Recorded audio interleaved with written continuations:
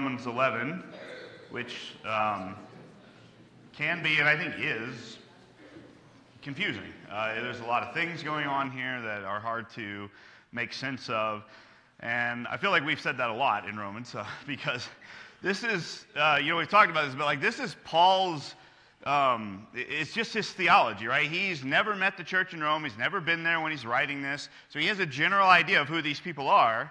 But he doesn't address specific issues like you see in 1 Corinthians, where he names people for the things that they're doing. He is just writing to a church who he knows is giving everything to be faithful, and he's giving them just a basic theology. Now, basic to Paul is confusing to us, I think. At least that's true for me. Is that he is extremely deep, and he does all of these sort of really long logical arguments that he's building and he's building and he's building and he's building. And so, as I've said every week, we can't just take what's in front of us without everything that's come before. This is not a standalone argument. Chapter 11 does not stand by itself. This is building on all of the stuff he has been saying. And especially 9, 10, and 11, which are one kind of cohesive unit within Romans. He is trying to build this argument about who is Israel, what is God doing with Israel. And so this comes because of chapter 8. So Paul makes some unbelievably fantastic statements in chapter 8. I mean, it's so comforting. Romans 8:1, right? There is therefore now no condemnation in Christ Jesus. That is a huge comfort to us. This is a promise that God has made to us. Nobody can revoke it. Nobody can delete it. It will never go away. And then he gives us, right, the golden chain, right? Those whom I foreknew, I predestined. Those whom I predestined, I called. Those whom I called, I justified. Those whom I justified, I glorified. So these have to happen. Those whom he foreknew will be glorified, right? They're all in the past tense. And so Paul is making these statements of God's promises that nobody can destroy. And then he goes to chapter 9, and the assumption is somebody has come to Paul and said, okay, if God's promises are so secure, what about Israel? God made tons of promises to Israel in the Old Testament that they are his people, they are his nation, they're going to have a chosen land. It doesn't seem like those things are happening. So if God's promises are so ironclad, what is going on with the nation of Israel? And so that's what we start with in chapter 9, and he continues this argument, right? And he tells us at the beginning of chapter 9 that not all of Israel belong to Israel.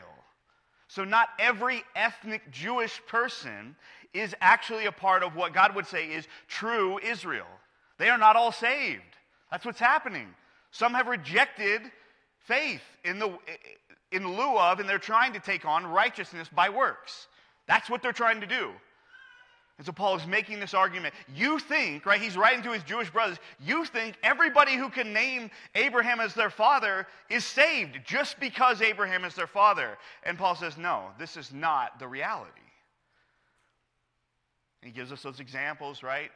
God chose Isaac and not Ishmael. He chooses Jacob and not Esau. And so he tells us, look, not every son of Abraham is a son of Abraham. Not every Israelite is an Israelite. And so this is the idea that he is putting forth, that he is trying to explain over and over and over, right? And so he's just going deeper and deeper. Chapter 10, we saw this, right? That God is allowing the Gentiles into the church to be his people so that he would make Israel jealous.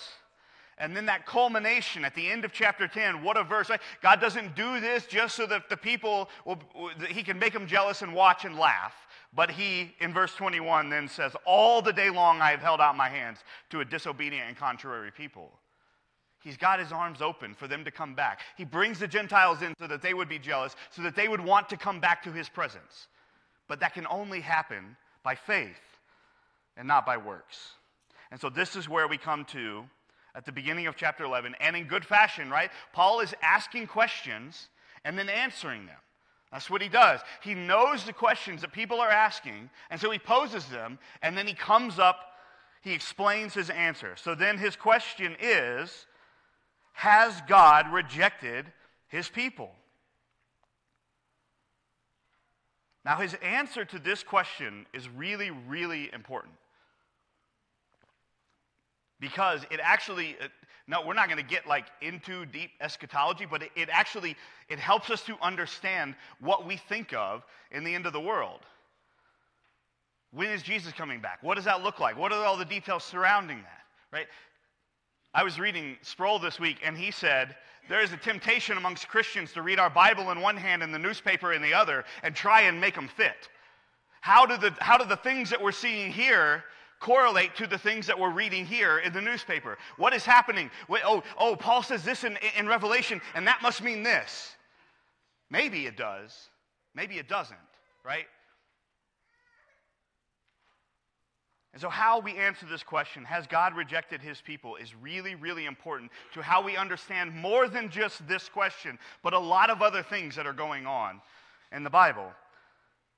And I love Paul's answer because it's so clear, like there's no way to misunderstand what he is saying. Has God rejected his people? By no means. Absolutely not. God has not rejected his people.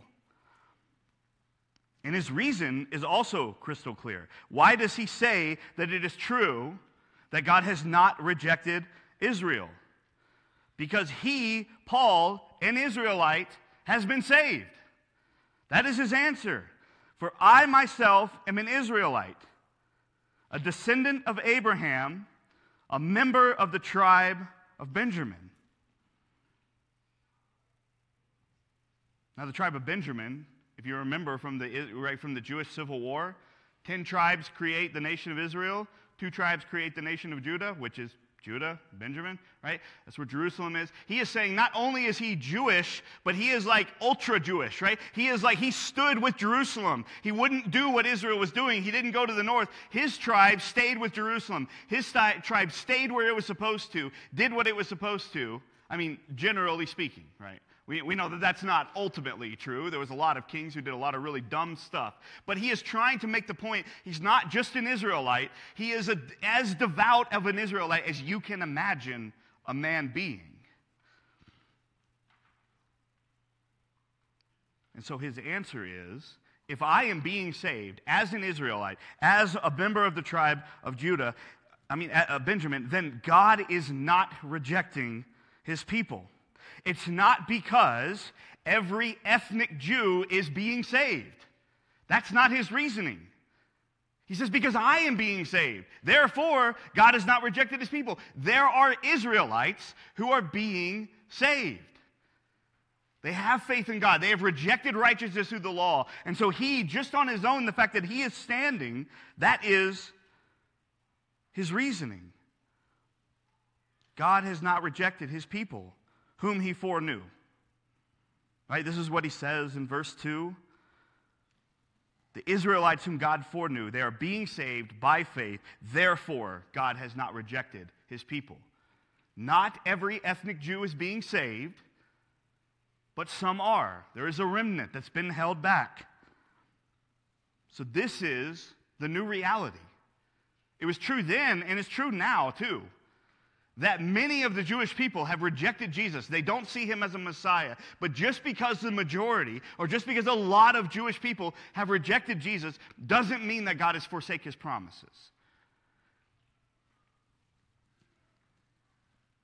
So what hope is there now for the Jewish people?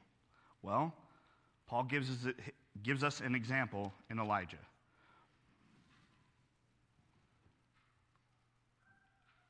He says, you know what the scriptures say about Elijah, how he appeals to God against Israel. He says, Lord, they have killed your prophets, they have demolished your altars, and I alone am left, and they seek my life. But what is God's reply to him? I have kept for myself 7,000 men who have not bowed the knee to Baal. So too, at the present time, there is a remnant chosen by grace. Now, I think it's worth going back to read this firsthand account, because there are so many details. Like, if you know one story about Elijah, you know this one, right? He goes up to the mountain. There's all these prophets of Baal, right? They make the sacrifice, and then poof, God blows it up, and there's this nothing, right? This is one story I think that we're probably all familiar with. But let's go to 1 Kings 18. The story begins at least the part that we're interested in to some degree. It begins in verse 20.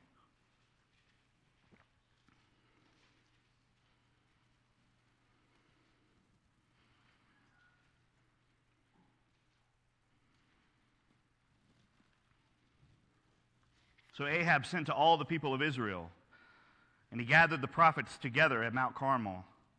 And Elijah came near to all the people, and he said, "How long will you go limping between two different opinions? If the Lord is God, then follow him. But if Baal, then follow him." And the people did not answer him a word. So Elijah said to the people, even I only, am left as a prophet of the Lord, but Baal's prophets are 450 men. So let 2 bulls be given to us. Let them choose 1 bull from themselves and cut it in pieces and lay it on the wood, but put no fire to it. And I will prepare the other bull and lay it on the wood and put no fire to it. And you call upon the name of your Lord, you call upon the name of your God, and I will call upon the name of the Lord. And the God who answers by fire, he is God. And all the people answered, "It is well spoken." So then Elijah said to the prophets of Baal, "Choose yourselves 1 bull and prepare it first, for you are many. Call upon the name of your God and put no fire to it." And they took the bull that was given to them, and they prepared it, and they called upon the name of Baal from morning until noon, saying, "O Baal, answer us." But there was no voice, and no one answered.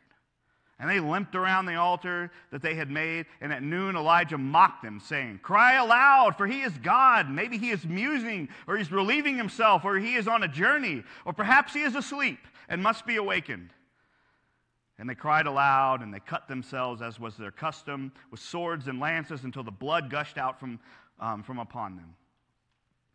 And as midday passed, they raved on until the time of the offering. And as midday passed, they raved on until the time of the offering of the oblation. But there was no voice, no one answered, no one paid attention. Just take that in for a second, right? No one listened, no one paid attention to them. Why? It's Baal. He's not God. He wasn't going to do anything. There was never a chance that he was going to do anything. And then Elijah said to all the people, "Come near to me." And all the people came near to him, and he repaired the altar of the Lord that had been thrown down. And Elijah took 12 stones according to the number of the tribes of the son of Jacob, to whom the word of the Lord came, saying, "Israel shall be your name." And with these stones he built an altar in the name of the Lord, and he made a trench about the altar as great as would contain 2 seahs of seed. And he put the wood in order and cut the bull in pieces and laid it on the wood. And he said, "Fill 4 jars with water and pour it onto the burnt offering and onto the wood." And he said, "Do it a second time." And they did it a second time. And he said, "Do it a third time." And they did it a third time. And the water ran around the altar and filled the trench also with water. And at that time of the offering of the oblation, Elijah the prophet came near and said, "O Lord, God of Abraham, Isaac, and Israel, let it be known this day that you are God in Israel, and that I am your servant, and that I have done all of these things at your word. Answer me, O Lord, answer me, that this people may know that you, O Lord, are God, and that you have turned their hearts back." And then the fire of the Lord fell and consumed the burnt offering and the wood and the stones and the dust, and it licked up all the water that was in the trench. And when all the people saw it, they fell on their faces, and they said, "The Lord, he is God. The Lord, he is God." And Elijah said to them, "Seize the prophets of Baal, let not one of them escape." And they seized them, and Elijah brought them down to the brook Kishon and slaughtered them there. And Elijah said to Ahab, "Go up, eat and drink, for there is a sound of the rushing rain." And so Ahab went up to eat and to drink, and Elijah went up to the top of Mount Carmel. He bowed himself down on the earth, and he put his face between his knees. He said to his servant, "Go up now, look toward the sea." And he went up, and he looked, and he said, "There's nothing." And he said, "Go again 7 times. And on the 7th time he said, Behold, a little cloud like a man's hand is rising from the sea. And he said, Go up and say to Ahab, Prepare your chariot and go down, lest the rain stop you. And in a little while the heavens grew black with clouds and wind, and there was a great rain. And Ahab rode and went to Jezreel, and at the hand of the Lord was on Elijah, and he gathered up his garment, and he ran before Ahab to the entrance of Jezreel. Now Ahab told Jezebel all that Elijah had done, and how he had killed all of the prophets with the sword. And then Jezebel sent a messenger to Elijah, saying, "So may the gods do to me and more also, if I do not make your life as the life of one of them by this time tomorrow." So he was afraid, and he rose and he ran for his life, and he came to Beersheba, which belongs to Judah, and he left his servant there. But he himself went a day's journey into the wilderness. He came and sat down under a broom tree, and he asked that he might die, saying, "It is enough. Now, O Lord, take away my life, for I am no better than my fathers." He lay down and he slept under the broom tree. And behold, an angel touched him and said to him, "Arise and eat." And he took, and behold, and there was at his head a cake baked on hot stones and a jar of water. And he ate and he drank and he lay down again. The angel came again a second time and touched him and said, "Arise and eat, for the journey is too great for you." And he arose and he ate and he drank, and he went in strength of that food 40 days and 40 nights to Horeb, the mount of God. There he came to a cave, and he lodged in it, and behold, the word of the Lord came to him, and he said to him, "What are you doing here, Elijah?" He said, "I have been very jealous for the Lord, the God of hosts, for the people of Israel have forsaken your covenant, thrown down your altars, and killed your prophets with the sword. And I, even I only, am left, and they seek my life to take it away." He said, "Go out and stand on the mount before the Lord." And behold, the Lord passed by, and a great strong wind tore the mountains and broke in pieces the rocks before the Lord. But the Lord was not in the wind. And after the wind, an earthquake. But the Lord was not in the earthquake. And after the earthquake, a fire. But the Lord was not in the fire. And after the fire, a sound of a low whisper. And when Elijah heard it, he wrapped his face in a cloak, and he went out, and he stood at the entrance of the cave. And behold, there came a voice to him, and he said, "What are you doing here, Elijah?" And he said, "I have been very jealous for the Lord, the God of hosts, for the people Israel have forsaken your covenant, thrown down your altars, and killed your prophets with the sword. And I, even I only, am left, and they seek my life to take it away." And the Lord said to him, "Go, return on your way to the wilderness of Damascus, and when you arrive, you shall anoint Hazael to be king over Syria, and Jehu the son of Nimshi you shall anoint to be king over Israel, and Elisha the son of Shaphat and Abel-Hamelah you shall anoint to be the prophet in your place. And the one who escapes from the sword of Hazael shall Jehu put to death, and the one who escapes from the sword of Jehu shall Elijah put to death. Yet I will leave 7,000 in Israel, all the knees that have not bowed to Baal, and every mouth that has not kissed him." Okay, I know it's a lot. But this is the story that Paul is referencing. And there's a lot of really, really good stuff to learn from this. You see, Elijah thinks that he's the only one left.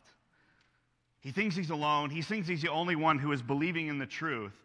And God shows him something very different. So the first thing is that even the best of God's people get discouraged. Where does the angel find Elijah? Where does the angel find Elijah? Pouting under a tree, ready to die. Why? Because King Ahab told Jezebel what he did. She says, "I'm going to kill you." And he says, "Well, just go ahead and kill me, God. None can be done about this." He just watched one of the greatest miracles in all of human history. I mean, I would give most.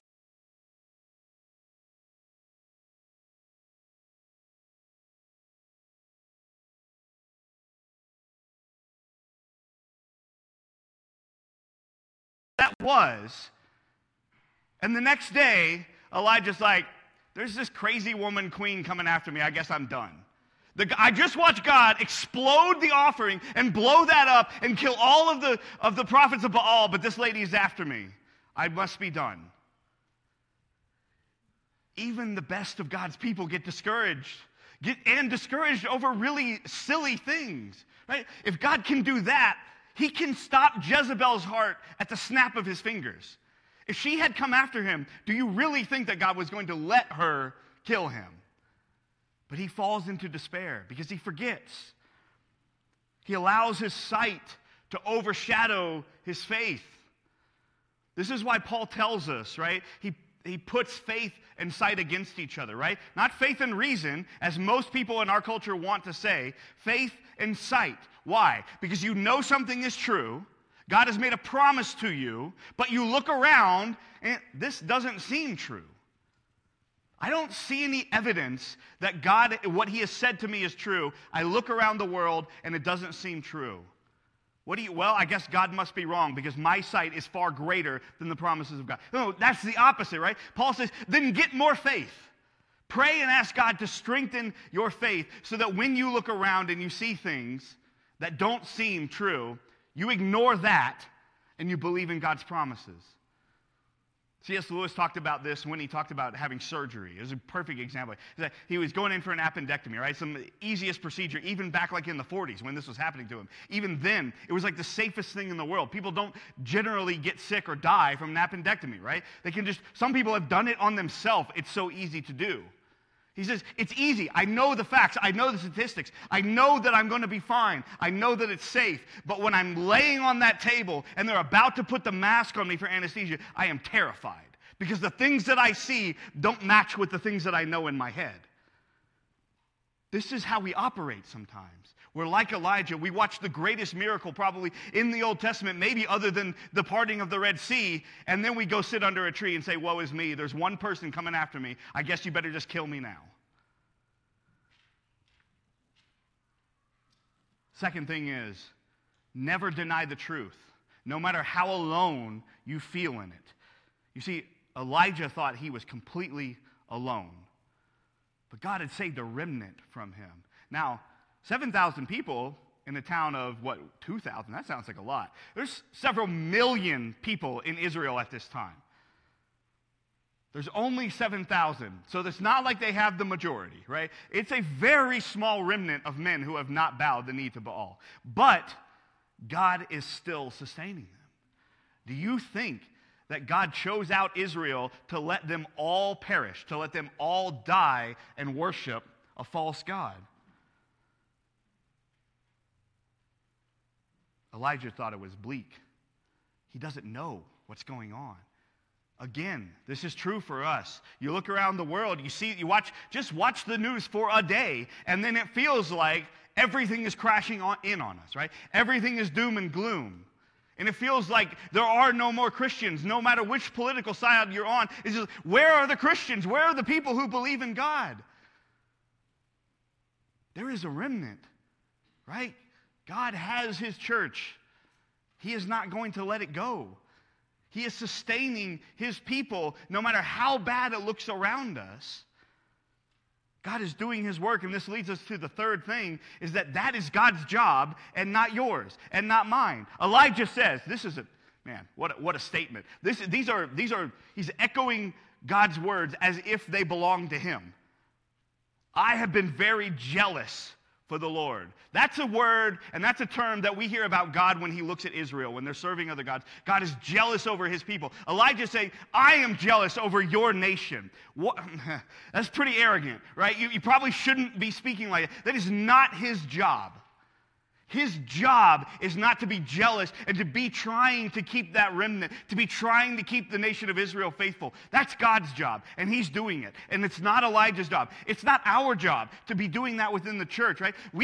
Awanas is a great program, but we don't have Awanas so that we can hope to keep our church alive. We do Awanas because it is a means by which we speak the truth. This church is in God's hands. You and I don't have to scheme and figure out ways to keep it alive, to keep it going, to keep a remnant of faithful people here. God is doing that. We need to be faithful in what God has called us to do. And that leads me to the fourth point that we see from this, is that Elijah is just sitting under the tree. And what does God say to him? Now, all we have is the words. We don't have the inflection. He says, what are you doing here? Now, do you think oh, Elijah, what are you doing here? Do you think, I thought you were somewhere else. I didn't expect to find you here. Or, Elijah, what are you doing? What are you doing here? You're hiding from this woman? Like the next thing that he says to him, you have stuff to do. Get out of the cave. Get out from under the tree. Stop hiding. It's not your job to figure all of this out. I have given you tasks, and here you are hiding from the enemy. Stop that nonsense. Get up and go and do what you're supposed to do, right? Go and anoint these men as kings. Go and anoint these people as prophets who are going to come behind you.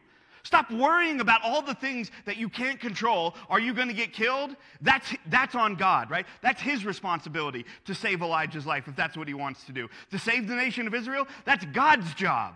Elijah, get up and go and do the things I've told you to do. It's really simple. Go and preach the truth. Go and share the gospel. Go and tell people about Jesus. The rest of it is out of our hands. It is not your responsibility to convince the person to be a Christian. Tell them the truth. Tell them about Jesus and let God do what he does. Don't try and take the responsibility on yourself that doesn't belong to you, right? Just do the thing that God has called you to do. Go out, share the gospel, preach the truth.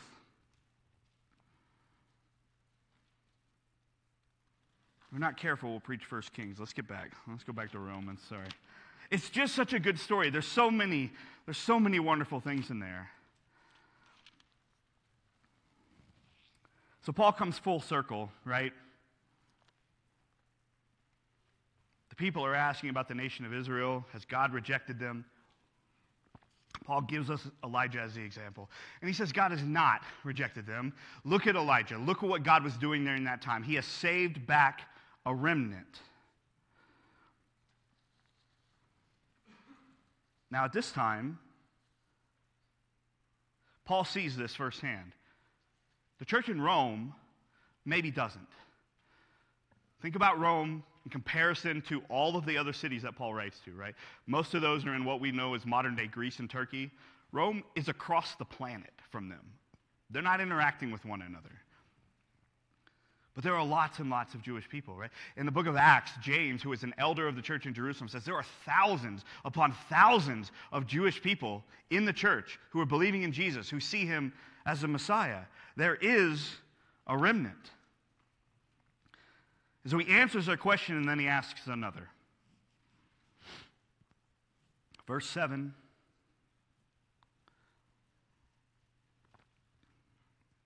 So if there is this remnant, what's happening? Right? If God is preserving his people, why is there so few Jewish people? Why is the remnant so small?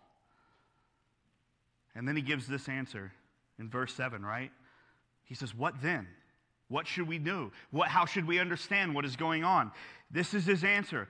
Israel has failed to obtain what it was seeking, and the elect obtained it, but the rest were hardened.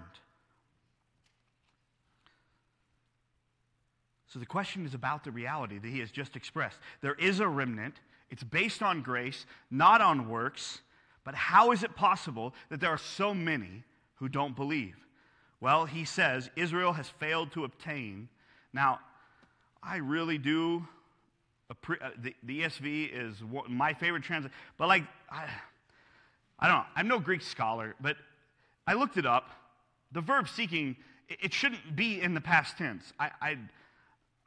I hesitate to go against, I know there was hundreds of people who did this, but there's no doubt when you look at the word that it is in present active, which is really important. It means that Israel has failed to obtain not what it was seeking, but what it is seeking. They are still looking for it. This is the state of Israel at the time that Paul is writing this. They are looking for the Messiah. They are looking for a way to find righteousness, and they are seeking it, but they were hardened. There were some who found it, right? Israel failed to obtain what it is seeking. The elect obtained it, but the rest were hardened.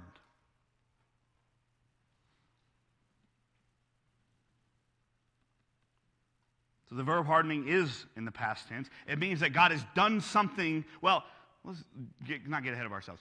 Somebody has hardened them, right?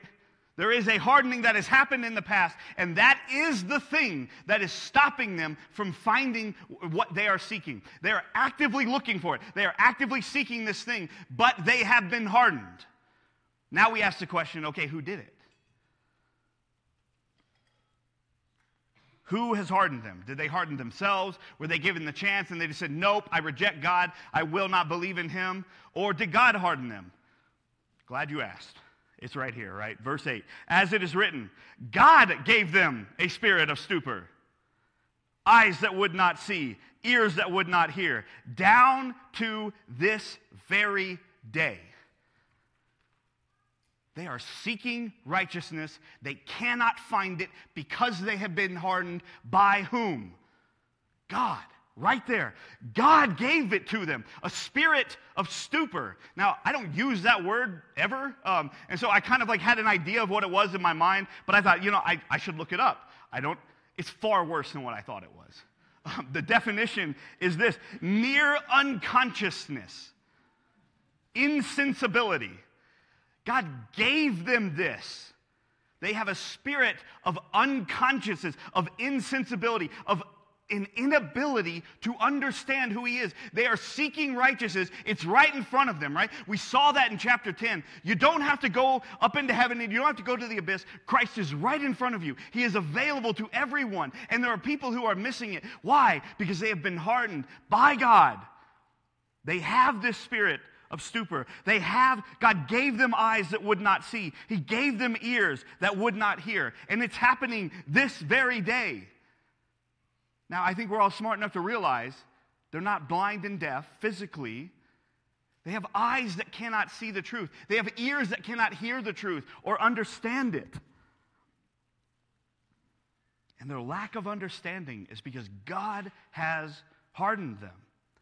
Now, it's important to note here, and what we saw back in chapter 9, this whole idea around God's predestination and all of these things, just because he is hardening them in this moment doesn't mean that he hardens them forever. We got the example of Pharaoh, right? We don't know that God hardened Pharaoh's heart until the moment in which he drowned. There may have been a point where he could repent and believe. I don't know. We don't have the details, right? I don't know how long the hardening happens, but there is a hardening that is happening within the nation of Israel, and God is doing it. And if you don't like that, don't argue with me. I don't know. It's as clear as can be. I don't see any other way to understand this of what we're looking at right here other than the elect obtained what they were seeking. The rest did not, because God has hardened them. He has not given them understanding. He has given them eyes that cannot see, ears that cannot hear.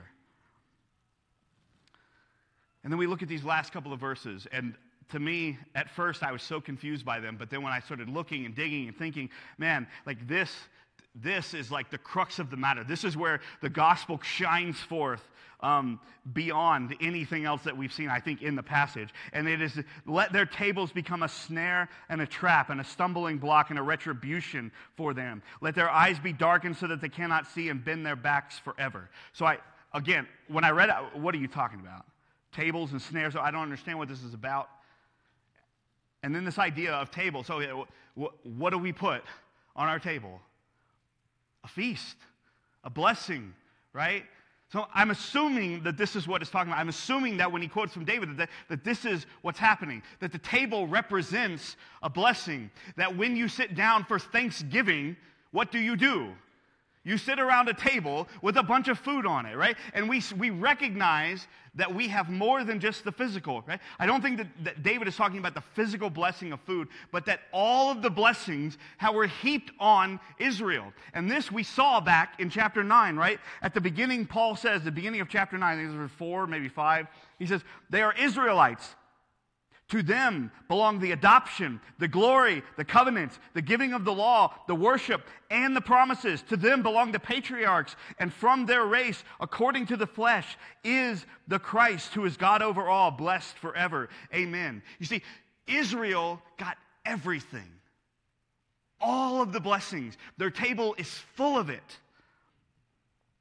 But all of those blessings became a snare and a trap. God's law was meant to show them how sinful they were, to repent, to believe in God in faith. And instead, that blessing of the covenants and the law, they took it and they said, yeah, I can do that. I'll be righteous. I'll do everything in which I need to do to be reunited to God. Those covenants and that law, which was a blessing, turned into a curse. It is the reason why they cannot see. They are seeking righteousness through works of the law. And Paul says it's no good. It's not going to get you anywhere. The blessings of God became a curse. They became a stumbling block and retribution for them. The table that was meant for blessing became their curse. And not only that, it darkened their eyes. They could not see. They could not understand. What does it mean to be righteous? Paul says it's by faith. Israel says, as a whole, generally speaking, I don't know what you're talking about. I've got the law. I've got the covenants. That's how I'm finding my righteousness. I'm going to be a good person, and that's where I'm going to find righteousness. This is still true today. This is what every other major world religion believes. Just be a good person and you'll earn your way into heaven. I hear it all the time in my job. I meet people and they, well, I'm just trying to be a good person. And they name off the big three, right? Didn't cheat on my spouse, didn't kill anybody, didn't rob a bank. I guess I'm good. This is not the standard by which we are accepted into heaven. Jesus says, be perfect as your heavenly Father is perfect. Now, if anybody in here is doing that, you don't need to come back next week, right? If you are perfect, you've got it under control. But if you're not, you are not going to find your righteousness in being a good person. That's how we define it. Jesus doesn't just say be a good person. He says be perfect. If you are not perfect, you need Jesus. The Jews didn't understand this. The blessing of the law became a curse. It bent their backs forever. It was weighed heavy on them to the point where they could not walk upright. Spiritually speaking, they were weighed down by this, and they said, I don't know what to do. There's 600, 700, 800 laws, and I'm trying to follow them all, and I'm doing everything I can, and I'm only taking 25 steps on Sunday, and I'm doing all the things that I'm supposed to be doing, but it's killing them. And this, ladies and gentlemen, is the beauty of the gospel. God gives a blessing and it becomes a curse, and Jesus takes that curse and makes it a blessing again. The things that Israel had turned upside down, the blessings that were meant that became a curse, Jesus comes and says, I'm going to take your curse and I'm going to make it a blessing again for you. He sets everything right. You see, Jesus didn't come and say, forget the law. We don't need that thing. No, he says, I came and I fulfilled it perfectly. All of those rules and laws that you're trying to follow, stop. Because Jesus fulfilled every single one of them perfectly. And then, in his perfection, went to the cross and allowed our sin, our guilt, our shame to be dumped onto him. All of your sin is then sacrificed with Jesus on the cross. He dies, he comes back to life 3 days later. And that same life and resurrection that he experienced, he offers to everybody who believes. Everybody who confesses with their mouth that Jesus is Lord will be saved, right? That's what we saw in Romans 10. It's as simple as it gets. Believe in your heart, confess with your mouth, and you will be saved. That curse that turned into a blessing, now Jesus has turned it back into a blessing. He took on the curse of your sin and my sin so that we could be saved. The only thing he requires is that you bow your knee, repent, and believe in him. All right, let's pray.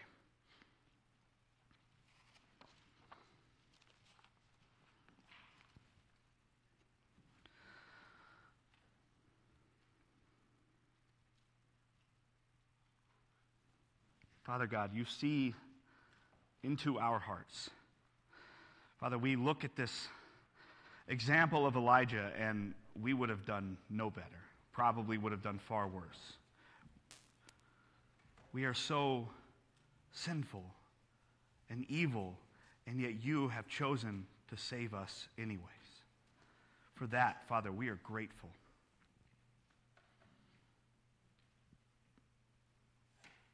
Thank you for sending Jesus. Thank you that he was able to take the curse and turn it back into a blessing, as it's always meant to be. That he turned everything back right. That he fixed all of the things that humanity, that the nation of Israel, that all the other nations on the planet had broken.